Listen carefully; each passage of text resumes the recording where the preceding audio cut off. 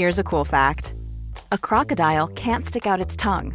Another cool fact, you can get short-term health insurance for a month or just under a year in some states. United Healthcare short-term insurance plans are designed for people who are between jobs, coming off their parents' plan, or turning a side hustle into a full-time gig. Underwritten by Golden Rule Insurance Company, they offer flexible, budget-friendly coverage with access to a nationwide network of doctors and hospitals. Get more cool facts about United Healthcare short-term plans at uh1.com. Today, more and more people are waking up from the illusion of separation. They're living a new story, one that sees each human being within a web of interconnection, of a shared consciousness. At the same time, those who are holding on to the old story grip it with fierce intensity, terrified to let it go, while pushing the planet into crisis. We all know how scary real transformation can be. Why is it so hard to surrender to love? It's a remarkable moment. The opportunities are huge, the dangers real. You're just in time for the evolution. Welcome to The Evolver, where each week I talk with inspiring pioneers of the new consciousness culture. If you like this show, please remember to subscribe on iTunes, Google Play, Acast, or on the podcatcher of your choice. Also post this episode on social media and mention it to friends at the Office Kombucha Tap. And please leave a rating on iTunes. You can reach us by email at theevolver@evolver.net and follow us on Instagram at The Evolver Podcast and on Facebook at Evolver Social Movement. Now, let's get started.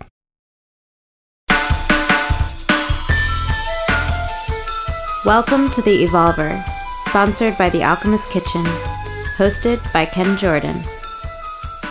Back in the early days of Evolver, when we first launched the Reality Sandwich webzine, every month we received a new article by a young, unknown writer living in a small town in the middle of Pennsylvania who had a philosophical bent. His name is Charles Eisenstein. He'd self-published a brilliant, long philosophical book called The Ascent of Humanity, which was getting buzz in our circles for the way it critiques the idea of the separate self and offers a coherent vision of a society based on the acknowledgement of our interconnection. A lot of people were talking about the necessary shift our culture has to make from the old-fashioned 20th century idea of the radically isolated individual who hoists himself to the top of the heap in a survival of the fittest world, to the broad awareness that we are all aspects of a single consciousness, which would mean that humans are fundamentally collaborative, not competitive beings. Charles's Reality Sandwich essays covered many topics, from the rise of the divine feminine to critiques of debt-based monetary systems, but they all pointed towards what he calls the more beautiful world that our hearts know is possible. His essays inspired people to see, in concrete terms, how the world can be transformed. The response we got to those articles was remarkable. They sparked lively comment threads. Often people would happen upon them at synchronistic moments that had real meaning for them. It was like magic, and some of us came to see Charles as a kind of philosophical magician. Charles's next book was Sacred Economics, which we published through the Evolver Editions imprint at North Atlantic Books. We also ran the entire book on Reality Sandwich for free, publishing a section each week for nearly 6 months, so it would be available to anyone who wasn't ready to spring for the paperback. It seemed like the kind of knowledge that ought to be available to everybody, everywhere. Sacred Economics flips much of our received wisdom about economics on its head, right down to its title, since, as Bob Dylan famously put it, money doesn't talk, it swears. In Charles's new book, Climate, A New and Ancient Story, he takes a similarly radical approach to the environmental crisis. As we discuss in today's episode, neither the left nor right political perspective on climate is appropriate for addressing the real issues that we face. He makes important points that I think everyone who cares about the future of the ecosystem needs to hear. Charles is now widely acknowledged as one of our most original and influential thinkers, but he didn't get there by being a tenured professor or following any standard career path.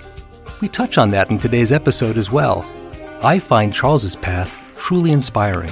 Is it possible that to reach the kind of clear, incisive perspective that Charles has achieved, You have to remove yourself from the social structures, like the academy, that are supposed to provoke penetrating analysis. It's worth noting that one of our most articulate voices for recognizing our interdependence has had to lift himself out of the matrix and create a path of such radical independence.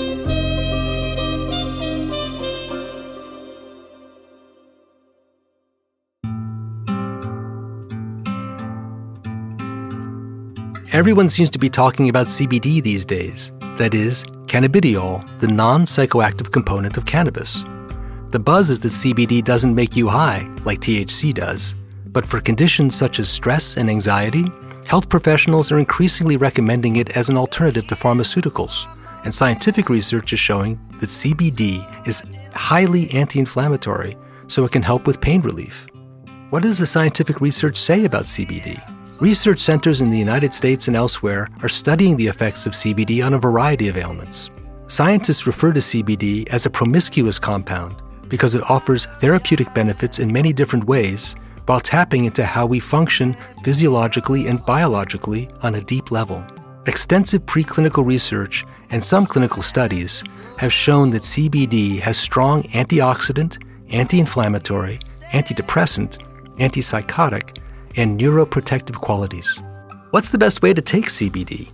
CBD-rich cannabis oil products can be taken sublingually, orally, as edibles, lozenges, beverages, tinctures, and gel caps, or applied topically. Concentrated cannabis oil extracts can also be heated and inhaled with a vape pen. Inhalation is good for treating acute symptoms that require immediate attention. The effects can be felt within a minute or two and typically last for a couple of hours. The effects of orally administered CBD-rich cannabis oil can last for 4 hours or more, but the onset of effects is much slower, like 30 to 90 minutes, than inhalation. Evolver is the proud papa of the Alchemist Kitchen, a botanical dispensary located in the Bowery district of New York, where you can find the finest quality CBD products available without THC. We also make our own premium CBD under the Plant Alchemy label. Our producer Jose's mom uses it for stress, anxiety, and high blood pressure. Our plants are grown in both field and greenhouse environments, cultivated using living soil organic principles, leveraging strictly organic inputs, and in full compliance with the controls defined by the Colorado Department of Agriculture. Our plants are some of the highest CBD cannabis varieties currently known. You can find out more about CBD by visiting the Alchemist Kitchen website at thealchemistskitchen.com. There's an S in there. And searching for CBD. There are articles on the blog, an FAQ, and a selection of vetted products. Or stop by our spot at 21 East 1st Street in Manhattan, between Bowery and 2nd Avenue, and talk to one of our staff herbalists. At the shop, tell them you listen to the Evolver podcast and receive a 10% discount on any product on the shelves.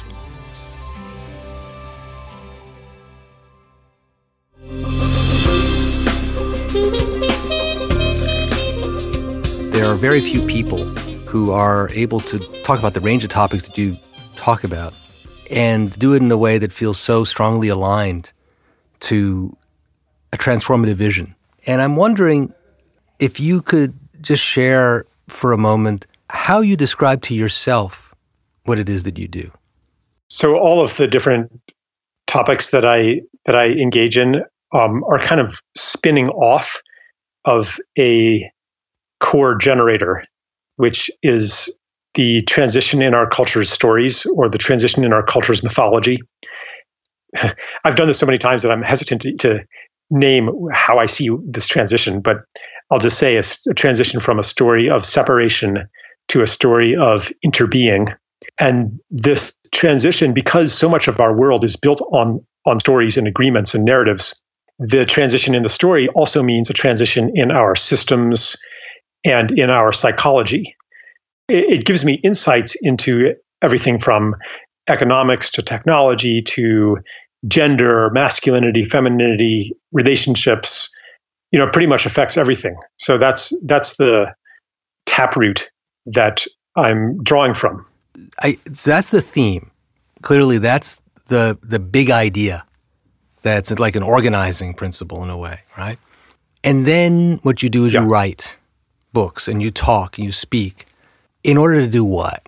I mean, in terms of effectiveness, like, because clearly you're somebody who, with a strong commitment to making a change in the world, and not just sort of thinking philosophically about stuff that could be interesting or might be interesting to think, contemplate, but actually affecting change. How do you go about doing that in your own work? My intention is to contribute to the transition in our mythology and to participate in that. So I do that in various ways. One is to describe what the transition is, or to speak to various obstacles or various phases that we individually go through or collectively go through in the transition. And also, maybe even more important, is to speak from as much as I can, because it's not like I have made this transition in every cell of my being. Far from it. Maybe I would say, I'm 1% transitioned, but as much as possible to speak from the new story, which is not only a matter of semantic information. It's not just the meaning of the words that I use, but it's also the feeling behind the words and the perception behind the words. So in a way, I am striving to be the instrument of this being.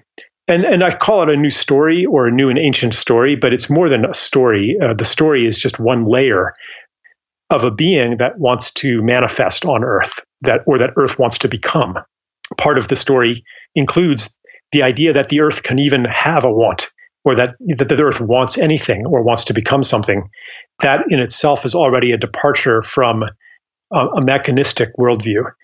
So given that there is a being that wants to enlist our help in bringing itself into existence, my modus operandi is to tune into that being and to be in service to it as best I can with the particular gifts that I have, so that I then speak on behalf of it, or I channel the frequency of this being. And I hope that's not too woo-woo, but it's a matter, for me, my experience is of connecting to a field of information in a broad sense, including feeling states. And so when I'm plugged into that, then not only through the concepts that I use, but also through the communication of my voice and my internal state, I can serve as an invitation to the people listening to also take their 1% step, which might be different from my 1% step, or to take the natural next step, because I think all of us on Earth, in a way, have the same mission that I have, to participate in the evolution of our world, of our human and more than human world. This doesn't have to look like being a thought leader or being an activist or anything like that, because the changes are so all-encompassing and so deep and pervasive that your service to the emergence of, I call it, a more beautiful world, the more beautiful world our hearts know is possible, your particular service to that could be something that only manifests in visible reality in 500 years. It could be something very humble, invisible, or thankless, working with a child, working with an old person. So the nature of our service, it just doesn't have to look like what it looks like for me. And it's not about, it doesn't have to be like talking about it. That's just one very narrow thread of, one small thread of the weaving. Well, what's going on now, and this is, part of clearly what your work is, helping to catalyze, are many people finding ways to, in truth, embody that, let's say, new story, call it a new story, that new way of being that is emerging, which you articulate with great sensitivity and in a way that many people find helpful and inspirational. It sounds like part of your personal work is sensitizing yourself to be receptive to this energetic impulse that's in emergence, so that you can catch it and then reflect it out through your words and your work. Is that fair? I always have my antenna up so that when I see something that I recognize, that I can recognize it. I see something, yeah, that's part of the world I want to see. That is an important technology. That is an important insight that this person has. That's an important project. This is anchoring the timeline into the future that we want to see. Like a lot of times it's very lonely work, at least not supported economically by the current system. What the current system supports economically is generally things that contribute to the old story of ascent, of domination, of control, of humanity becoming the masters of nature. Like that's what is generally speaking economically rewarded in our society. And so, and not only that, but socially rewarded, the things that give status and prestige and that your parents approve of and so on. And so I like to be able to name and help validate the beautiful, necessary work that is otherwise, to some extent, thankless. So that's part of my role is basically to remind people that they're not crazy for following what they are following, and for doing the work that the rational mind says is irresponsible or impractical or not helpful or not enough. I strive to be an ally for the people doing the work beyond the edge of the established, here's how to save the world story. I mean, as somebody who's watched your work and collaborated in certain ways over the years, I've noticed that you don't necessarily make it easier for yourself on the economic side, because you've always had a firm conviction that if you can, in the context where you can, you'd prefer to work with a donation model for what you do, rather than the traditional ticket buying situation. And you've been doing that with your online learning, you've been doing it with live events, you've been doing it in all kinds of amazing ways, in a way that frankly is a fantastic example for folks who are interested in developing an alternative model. But obviously, it does have certain challenges, right? Well, it's funny, you would assume, as many do, that it's not as financially remunerative to do it that way. In the story of separation, no one is going to give you money unless you coerce it out of them. For example, by withholding your good or service and saying, well, I'm only going to give this to you if you pay me. That's a natural assumption if you take for granted a world of separate, competing, self-interested individuals. But when we let go of that assumption and see humans and all beings as having a deep desire to give toward something that is beautiful to them or meaningful to them, to be part of something beyond themselves. And if we understand that's your basic nature, that you want to give, I don't need to coerce it out of you, then it would be totally understandable and expected that the model that I use for my business would work. And indeed, it does work. Yeah, like I have online courses, et cetera, and payment is purely voluntary. There's no premium content or there's no perks whatsoever behind a paywall. You can pay any amount you want. You can pay zero. Totally welcome, full access to everything. So I'm not coercing or manipulating people to give me money, but nonetheless, a lot of people do. Like I'd say probably half the people who sign up for the online courses pay at least something. So, it's not like I'm, adding to my Rolls Royce collection here. Like it's not, but it's enough to keep the operation going. And I don't have a lot of anxiety about money. And sometimes, there's ebbs and flows, and sometimes it looks like, I'm not going to be able to keep doing this. But if that happens, I understand that would be part of a universal generosity that's giving me a signal about what to do next, where to move next. That's giving me a course correction, because part of the spirit of gift is that I want to give my gifts where they are appreciated. So the gratitude that a financial contribution signals is a kind of a navigational tool. Listening to the universe is essentially will be speaking to you through the way that, say, the support for your work is manifesting. And if it's through the way that people respond. The way that people respond. That's right. Mm-hmm. Right. Like, and it's the same, like if you're a baker, and you're baking bread and you don't know it, but you've set up your bakery in gluten-freeville and no one's buying your bread. You could say, well, I'm not making very good bread. Or you could say, maybe I'm not giving the right gift for this place and time. So it's an occasion to examine, do I understand who I'm giving to? Do I understand what they really need? And I'm not saying that if you are engaged in some project or endeavor and the money's not coming in, that must mean you're giving it appropriately, because we have a really degenerate system right now that rewards things that do not serve the well-being of humans and nature, and that does not reward things that really are meeting genuine needs.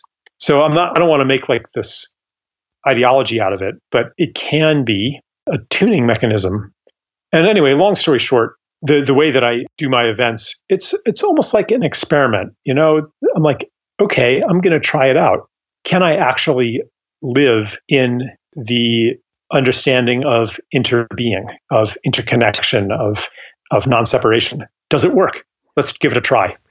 At what point for you did that clarity around the story of separation versus the story of interbeing, interconnection, when did that really come to you in a way that you noticed it and it came through very strong? Was there a moment? Was there something that led you there where you felt it personally?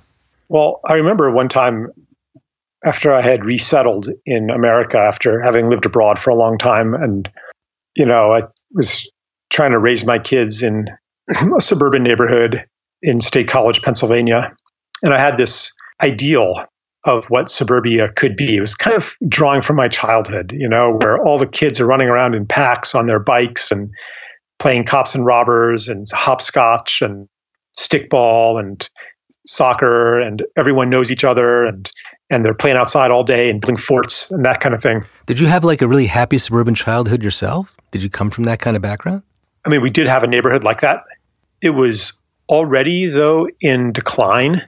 I'm sure in the 50s and 60s, it was much more like that before television and air conditioning began driving people indoors, and before economy became so delocalized.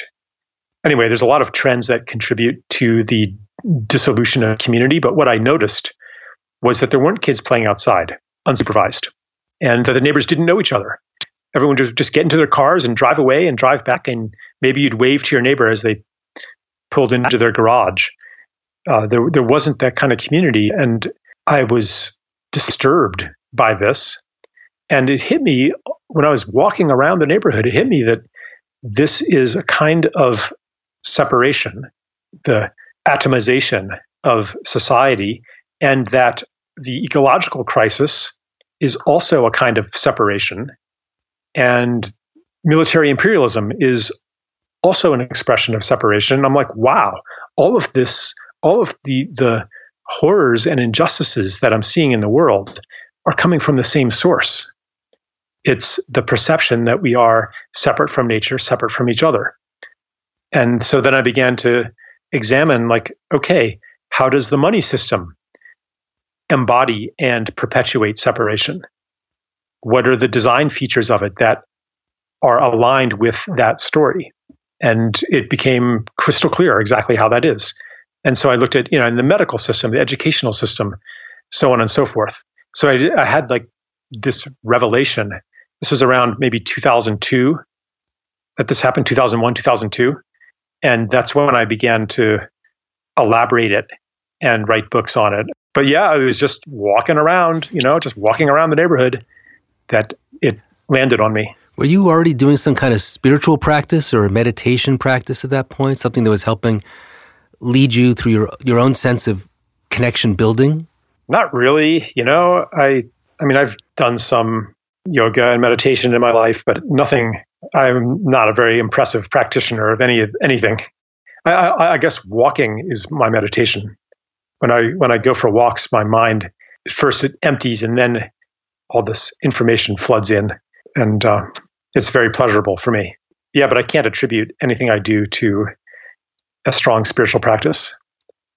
I carry certain mantras with me that maybe over time change my brain and change my perception and eventually change my responses to the world. How do you use them? It's like holding a question or a concept or a sentence over a long period of time. Like one of them is, what does it look to be you? Or, yeah. And you come back to, when you say mantra, do you repeat it to yourself many times, or is it just something like you use it as a question you keep returning to and then considering in different ways, coming at it from different directions? I don't repeat it necessarily too many times. In fact, I would say that the mantras come to me and they seize me, or an idea or a question will seize me and it won't let me go. The way that some of us, well, certainly when I talk about some of us, I mean me, kind of got to this idea of deep interconnection. It started maybe in an intellectual way, kind of got it, started seeing things in through my, just by sort of thinking through the problems of society and coming from a family of communists, and that helped. Mm-hmm.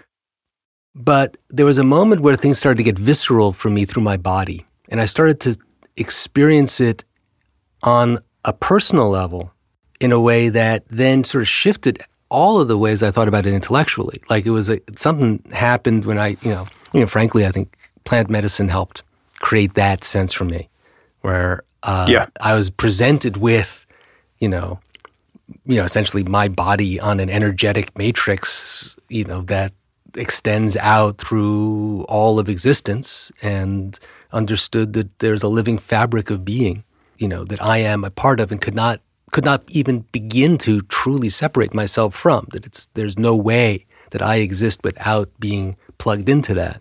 Once that started to kick in on a visceral level, the intellectual side then really transformed and became much juicier for me. I'm wondering how you've experienced it for yourself. Is it purely a psychic, mental thing, or is it something more than that? Gosh, I mean, I wish I could say that it was more than a mental thing, but I don't know. Like, I'm not the most embodied guy, but you've written books about diet. You're like a yoga guy. Like, you're in really good shape, obviously. You're not just sitting behind a desk, downing cheeseburgers. I mean, I had a very powerful psychedelic experience when I was 22 years old. It didn't give me so much an embodied connection to all of life. It was more that it showed me how vast mind and universe and reality are. And like the fact that this medicine, it was LSD, could even exist, the fact that it was basically sequestered off by society into this little illegal silo, and that there was so much fear around it. And I could no longer, I was like, okay, if what I've seen even exists, then what else exists that has been hidden from us, that is not part of the worldview that I grew up in? It started me to question everything, to take nothing for granted. I was living in Taiwan at the time and spent 9 years there, and came across a lot of phenomena that were considered impossible in the worldview that I grew up in, and certainly in my birth religion, which was atheism, rational materialism. And here I was directly experiencing things that flatly contradicted what I had believed to be true. Really, like what? When you say that, what are you thinking of specifically? Chinese medicine, Qigong, ghosts, Taoist priests, things like that. Can you tell me about the ghosts? Well, I didn't see any ghosts, but completely rational, sober, normal people took it as a matter of course that there are ghosts, and would, tell stories about it. And the stories wouldn't be like, oh my God, this incredible thing happened, I'm special because I see a ghost. It was more like, that was spooky and unsettling, and I really don't want a ghost in my taxi cab. So I went to for example, a taxi driver told me a couple of weeks before had picked up very late at night, picked up a woman dressed in wedding garb who got in the back of the cab and then asked him to take her to a certain address in Ximending, like in the old part of town. When he got there and turned to say, okay, we're here now, there was no one in the cab. And then the address turned out to be a building that had burned down many years ago. So the address didn't exist. Oh, that's awesome. And so his response, that did not rock his world. That did not change his world. That was, so, I took my cab to the Taoist priest and he, cleared out the ghostly energy from the cab. And that solves the problem. The way that people spoke of these things was not as if these were supernatural events or supernormal events, because there was a place for them in the culture, in the story of the world that the culture contained. There was a place for these things. It wasn't weird. I mean, there were so many things that had a place in their reality picture that contradicted what I thought to be real. And of course, my rational mind could explain them all away in the terms of my birth story. I could say that this person was pulling my leg. I could say that the Qigong master was playing some trick with my mind when it sure seemed like I felt the qi emanating from his hands. But, maybe I was being suggestible. And it sure seemed like I started pouring sweat when he opened my channels. But, maybe he snuck away and turned up the heat in the room to hook me into his Qigong school. And it sure seemed like this Chinese doctor fixed my severely sprained ankle with a painful massage followed by an herbal poultice. But maybe I wasn't hurt that much after all. And maybe the swelling to double the size of my ankle was psychosomatic. I could explain away everything, but I had to resort to a story about myself as being more sane, more rational, a better observer of reality than everybody around me in that culture. And that these are superstitious, uneducated, primitive people, basically, who don't understand the human mind's capacity to deceive itself, that are just poor observers of reality and so on. In order to maintain the worldview that I grew up in, I had to assume a position of arrogance. And the LSD had blown away my arrogance. I was like, whoa, I do not know anything. So I was open. And there were some other experiences too that blew my mind at the time, one of which was my first engagement with the Mandelbrot set and the knowledge that order emerges spontaneously from chaos in conditions of nonlinearity. That was, I still haven't gotten over that. That's a whole other discourse. But yeah, I was bestowed the set of experiences that I needed to launch me on a path of inquiry that took nothing for granted.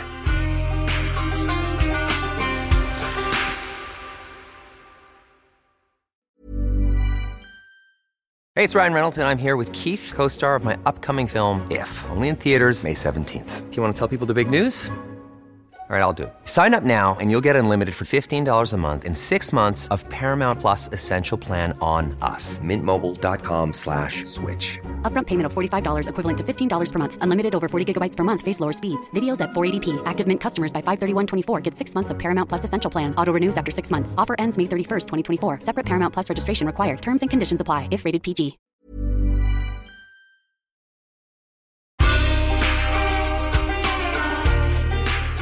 I mean, you started at Yale, where you studied philosophy, right? You did and mathematics. And mathematics. You did a traditional degree, right? But didn't go to grad school. I mean, when you do philosophy as an undergrad and don't go to grad school, like, what's that about, right? Because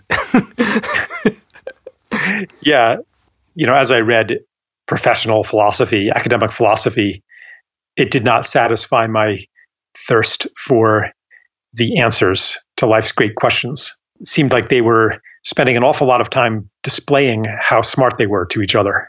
Yeah, and so in Taiwan, I assume you must have just gone into a path of, your own self-discovery and your own inquiry. Yeah, that's right. I did translation, which didn't require a huge amount of time. So then I had time to, I did a lot of the reading that, eventually came into my work later. During that time, I had time to read. I was everything I could get my hands on in science, especially physics, Buddhism, Taoism. Did you study energy healing while you were there? Did you go deep into that? No, I went to a Qigong center for a while, but I never. I knew people there who got really deep into it, but I was pretty casual about it. When did you begin to see yourself as a writer and position yourself as a writer in the world? In a way, I still don't. For me, I don't aspire to be a writer. It seemed the most appropriate tool to transmit the information that I was gathering that seemed really important.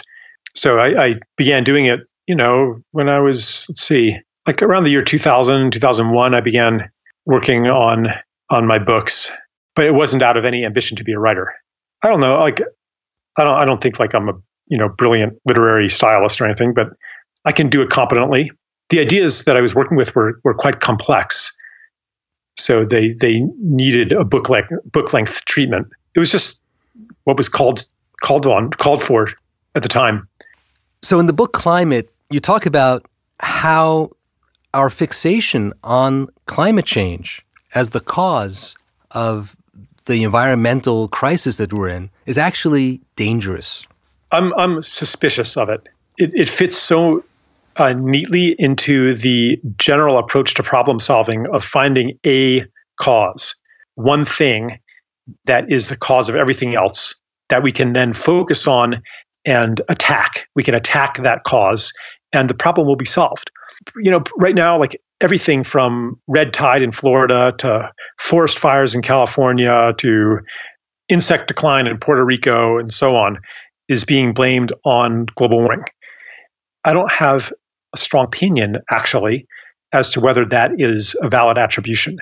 But notice how convenient it is to blame that one thing and therefore ignore many, many other possible factors, ways in which human beings or civilized society is damaging ecosystems, cutting down forests, draining wetlands.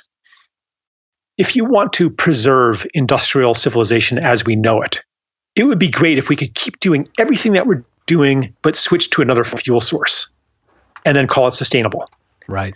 But the more I look into the ecological crisis in all of its expressions, the more I think that the cause of it is not one thing, but the cause of it is everything. When you say everything, what do you mean by everything? Everything that we are doing to the world, from strip mines to development to industrial fishing to sunscreen that kills coral reefs to noise pollution, but the most damaging being development, deforestation, and plowing up soil. So these disrupt the water cycle and basically disrupt the physiology of the planet. The basic principle that I'm operating from in the book is that life creates the conditions for life, including a healthy climate. And that if we continue this full-on assault on living systems and living beings on Earth, then even if we cut emissions to zero, the planet will still die of organ failure.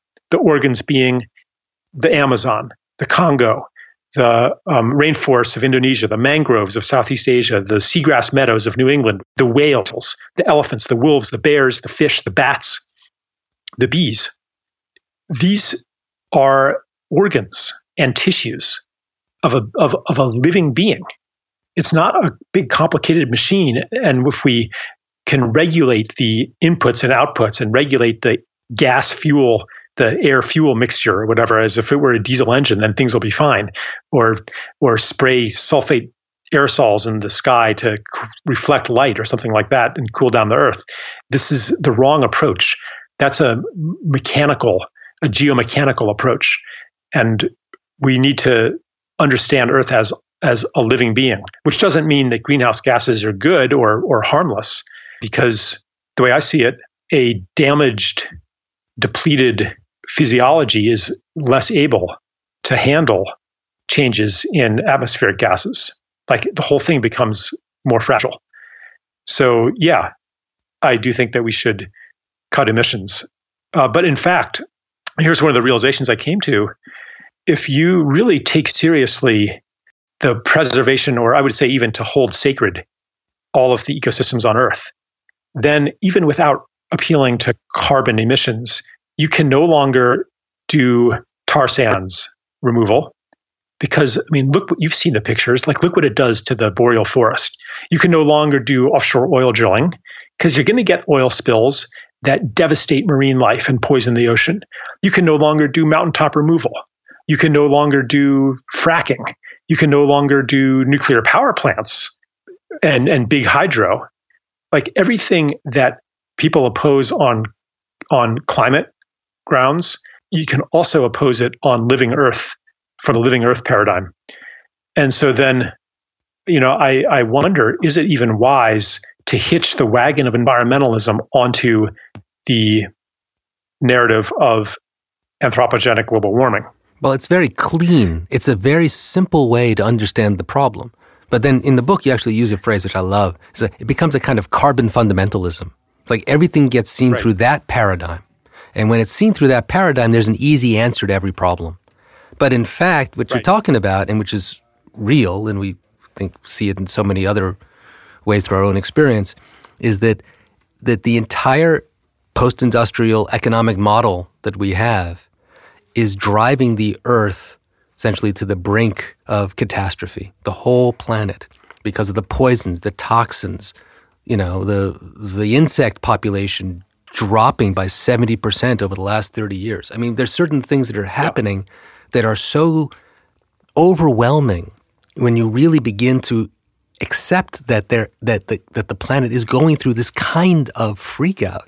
You don't even know where to begin, but in terms of how to address it. But if you say, oh man, really, the problem is the climate. I've got these 10 things we can do to solve the climate crisis. We're going to reduce the amount of carbon in the atmosphere. We're going to reduce the amount that temperature goes up over the course of the next 100 years, and that will mitigate the problems that we're having. We'll make it, right?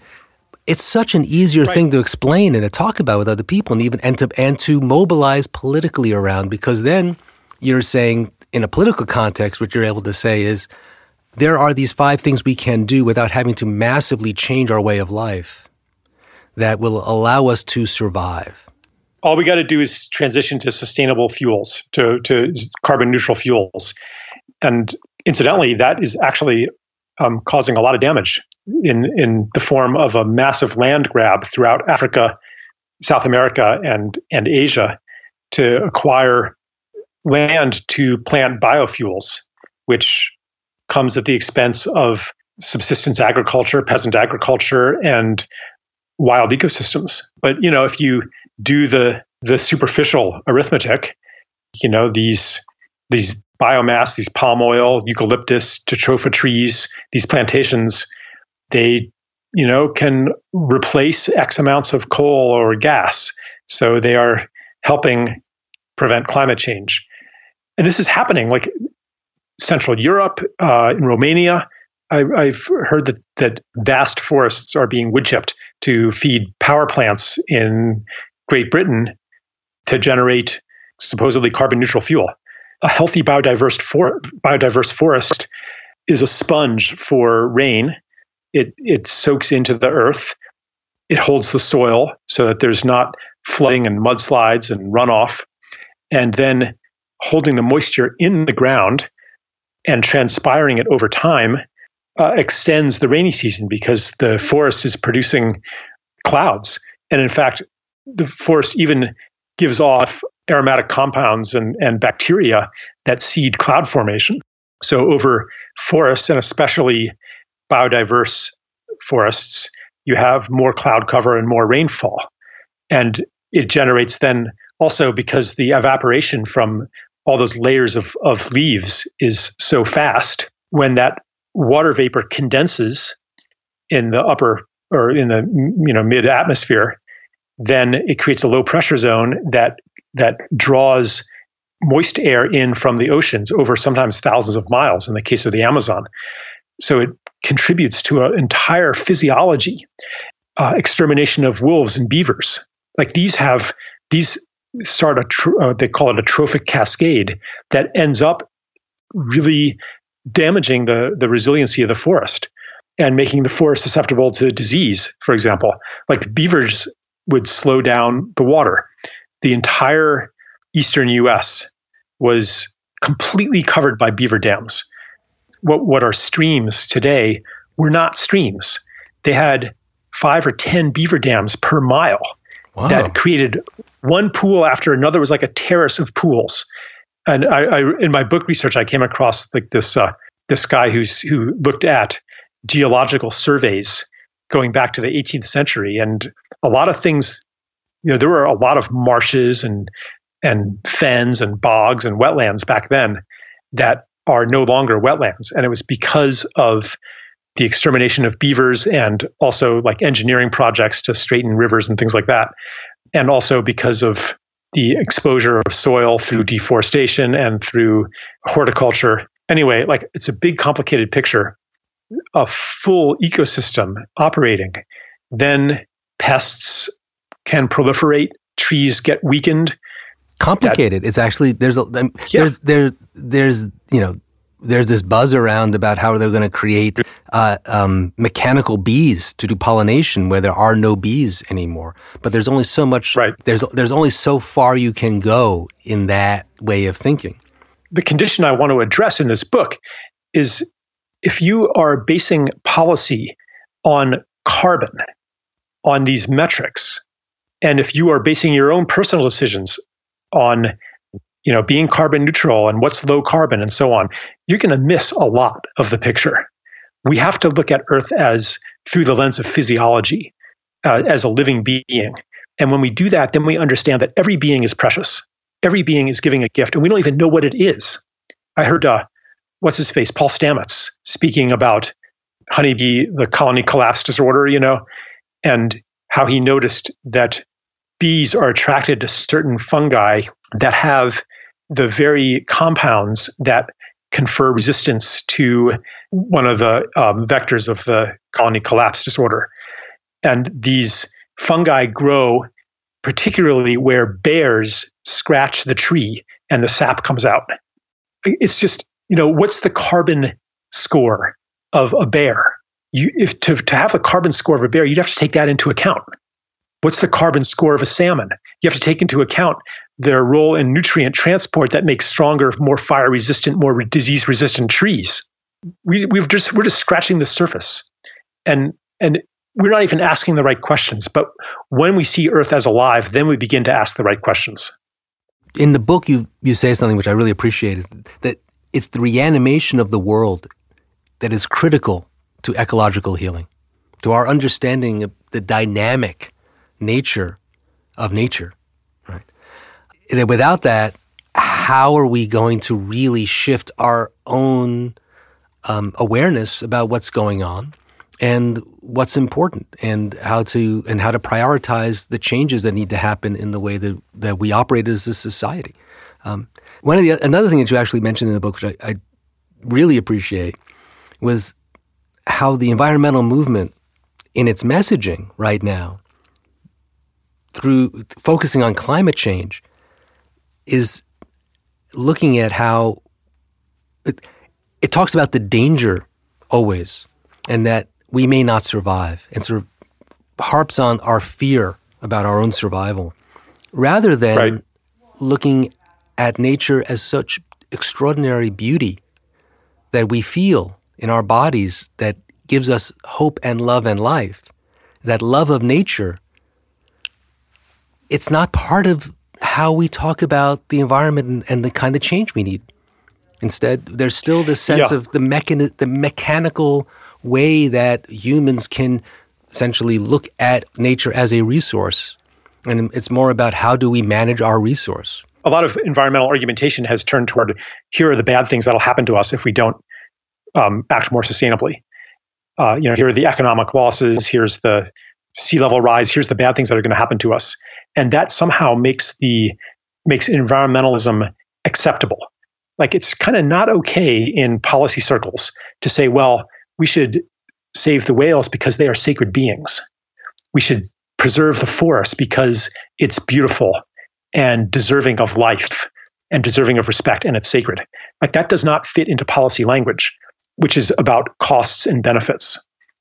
And this was not, back in the day, back in the 60s and 70s, when one of the iconic issues of environmentalism was save the whales, no one was saying terrible things will happen to humanity if we don't save the whales. We'll be doomed if we don't save the whales. There's some danger, I think, in using these self-interested arguments to promote environmental protection. One of them in the book is that it's possible, like you mentioned, mechanical bees. What if we could get along without nature? What if the trend continues today where we have more and more extinction and more technological substitutes for what has been wiped out?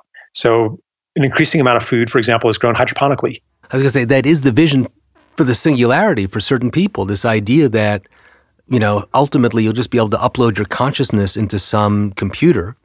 You will live, quote unquote, live, if that's life, forever. And, all this messy biology, it really isn't so necessary.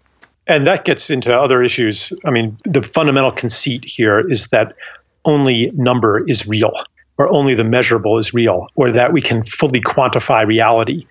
So part of that ideology is that consciousness and cognition can be fully embodied in a neural network, and therefore can be digitized. But this view of the brain, that it is basically 100 billion on-off switches, is woefully inadequate to explain consciousness. So that's a whole other pathway. But well, certainly doesn't explain what happens when a ghost gets in the backseat of your taxi and gives you the address of a building that's no longer there. Yeah, that's true.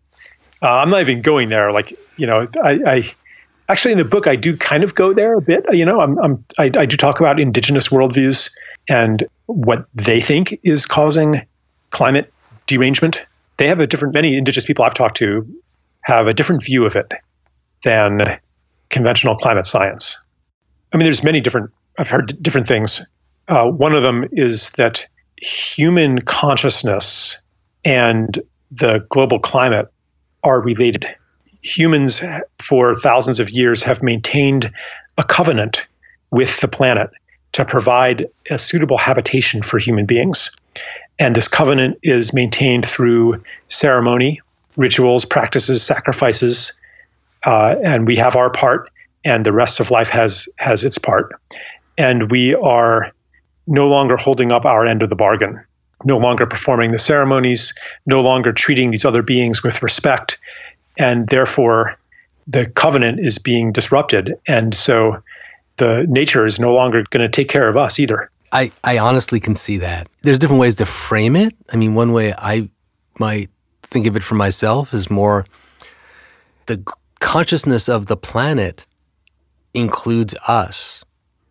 And the way that we operate in relationship to everything else that is here with us can help to hold the beauty of the balance, or it can disrupt it, and that it responds to us, right? And then you can get really mechanical and material about it by going, well, yeah, it responds to us when we tear off the top of a mountain, but, it can, or whatever we're doing that's really disruptive to the environment.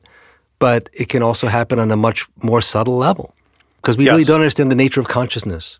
And you also don't have to appeal to kind of esoteric stuff to explain the connection between human consciousness and the health of the planet, because it's pretty obvious that if we have an unhealthy social climate, economic climate, political climate, psychic climate, that we're going to have an unhealthy global climate as well. Simply because it's like, what are we going to serve if we are in a state of war with each other? How are we ever going to be effective participants in global healing if our first priority is to defeat the enemy or to build a wall? I mean, that's one thing I'm not even hearing very much in the talk about the wall, the border wall, is what's going to happen to the wildlife who migrate back and forth. That's not even, on the radar in the political question. But anyway, I think that intuitively we understand that these different kinds of climate are intimately connected, and therefore that any service to healing on any of these levels will also be of service to healing the global climate. That this is not a matter of switching to another fuel source, that it is a change in our relationship between self and other on every level, between the self of humanity and the other of nature, but also between the self of me and the other of you, the self of one nation and the other of the rest of the world, the self of one race, one gender, et cetera, to those that have been othered. Like, all of the healing is actually the same healing. There's this kind of crusading attitude among climate activists that this is the one important thing. If we don't solve this problem, then nothing else matters. But how do we solve this problem? Like, how do we stop the consumption machine? If we have people who are so alienated, so disconnected, that they and carrying so many wounds and traumas and unmet needs that they're desperate to find something to compensate for that loss of beingness that comes through the cutoff of connection to nature and community.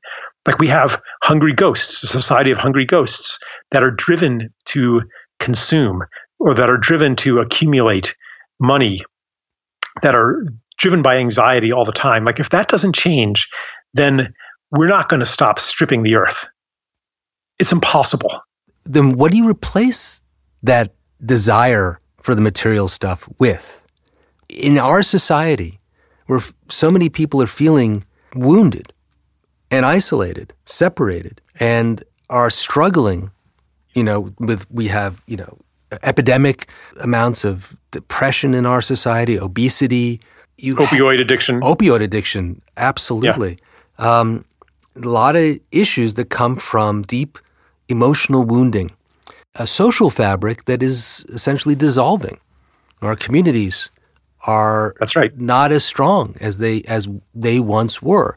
And everyone is essentially engaging with the world through a screen or, a battery of screens. Right. So there's a lot of work to be done.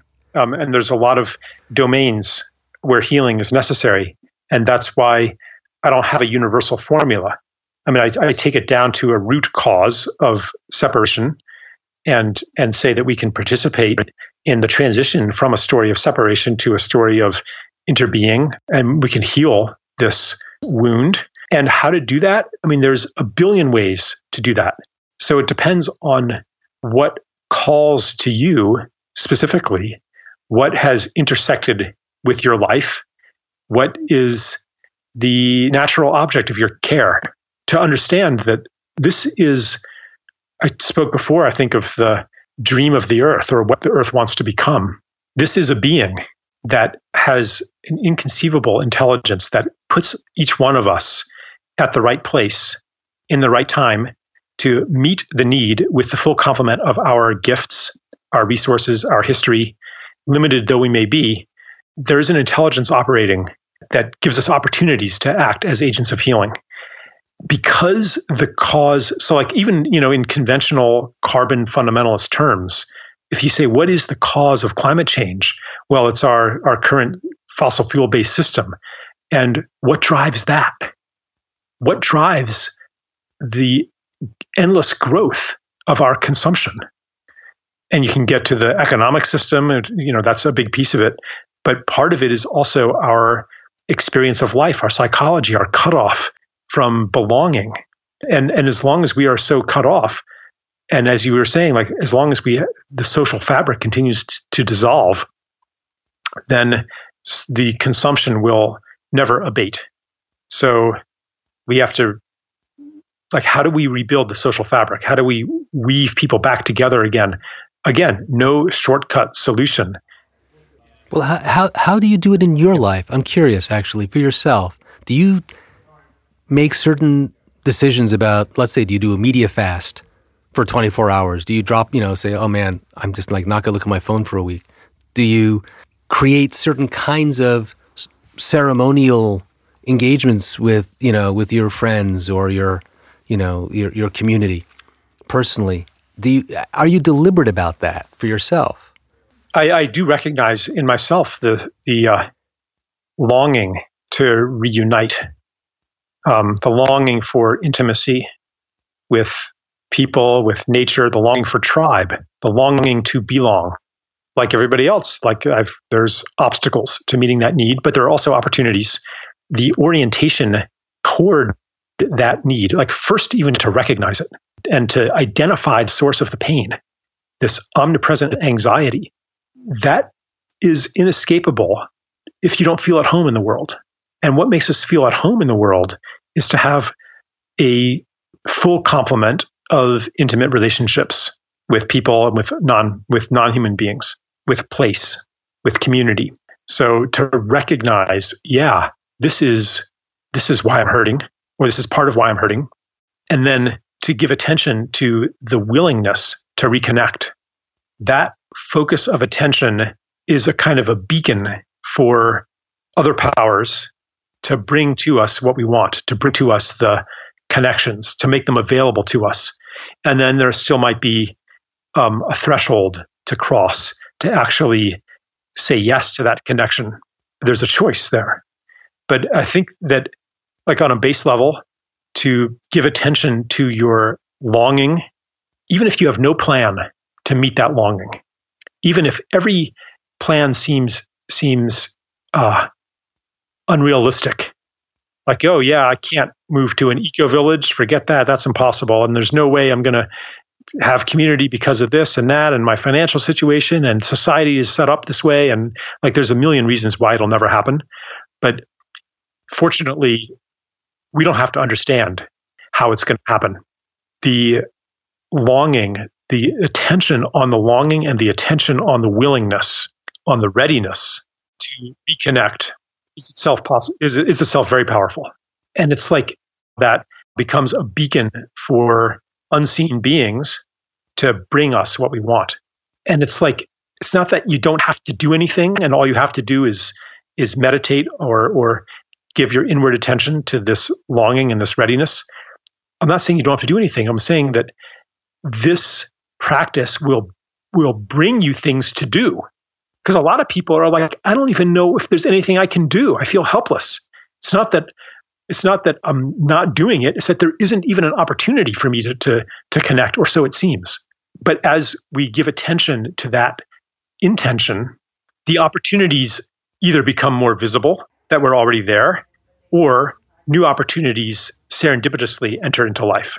When you talk about unseen beings, for me, that actually resonates very strongly, because in my own practice, in my own path along in this general direction, I have shifted from being a total, secular materialist atheist who saw himself as a essentially, mechanical accident of, what you might call nature, but it was also essentially just some kind of, things happening that somehow by mistake ended up creating some kind of consciousness, to seeing myself as part of a larger flow and developing and cultivating my own personal practices to open myself to that flow that is nature, that is the sacred, and allowing that to do its work. And understanding that where it takes me is usually wiser than where I think I ought to be going. So it's about, in some ways just trying to get out of my own way in order to let that thing emerge, and understanding how being open-hearted as best I can, trying to maintain a certain amount of modesty about what it is I think that I'm doing in the world is helpful in that process. But essentially we're talking about a spiritual way of engaging with your life. Yeah. Let me add a little bit to the part about unseen beings. And it can be unseen beings like ancestors or something like that. But I also would like to include seen beings. For example, the mountains that I'm looking at right now. This morning I went for a walk and came across these enormous boulders. And I just looked at them for a while, and they were blasting silence at me. Even though there was road noise in the distance, it was like the silence was louder than the road noise. And they were transmitting something to me. I can close my eyes, and there it is, right there. It imprinted itself on me. Most people who have ever lived on Earth understood themselves to be surrounded by powers, by intelligences. When we release into that reality, and it's no longer all up to us, and instead of needing to impose our will and our design upon the world and to have a plan for getting from point A to point B, we can participate in a larger will, a larger design, and a larger plan, which isn't to say that we never make plans, but it's that things can happen that we don't know how to make happen at the outset. I would like to propose to people listening that they just try this release, just to inhabit, even as an experiment, the perceptual stance of seeing everything as a being. And it comes so naturally. It's like in our DNA to look at a mountain and to believe that the mountain is looking back at us, to look at the sun and to believe that the sun sees us, to touch a tree and to know that the tree is aware of our presence. It's a step into a different reality. And in that reality, a different causality operates, which is good, because in the causality that we inherited, the situation on Earth is hopeless. What gives me hope is the healing potential that I see in people and ecosystems when it is allowed. People close to me have healed from cancer that was supposed to be a death sentence. This happens. What gives me hope is the beauty that I see in other human beings, the giftedness, the power that I see behind the eyes of everybody I meet, actually. What gives me hope is knowing that the process of transition involves a period of hopelessness, of being overwhelmed, of not knowing if we're even going to make it. That's part of an initiatory process. The communications that I experience with greater beings. It's a good list. Charles, thank you so much for being with us today. I really, really appreciate it. Yeah, thank you, Ken. It was good to talk with you again.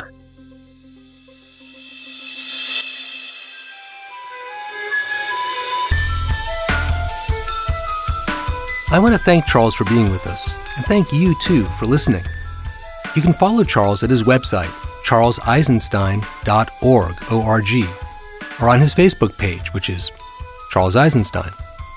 I want to thank our producer, Jose Alfaro, and the ACAST team.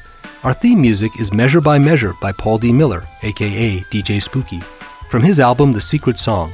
And our interstitial music are tracks by The Human Experience, Sunu from the album Soul Visions with Rising Appalachia, and Here for a Moment on the album Gone Gone Beyond. Please check them out. That's all for now. We'll be back next week. Find the others.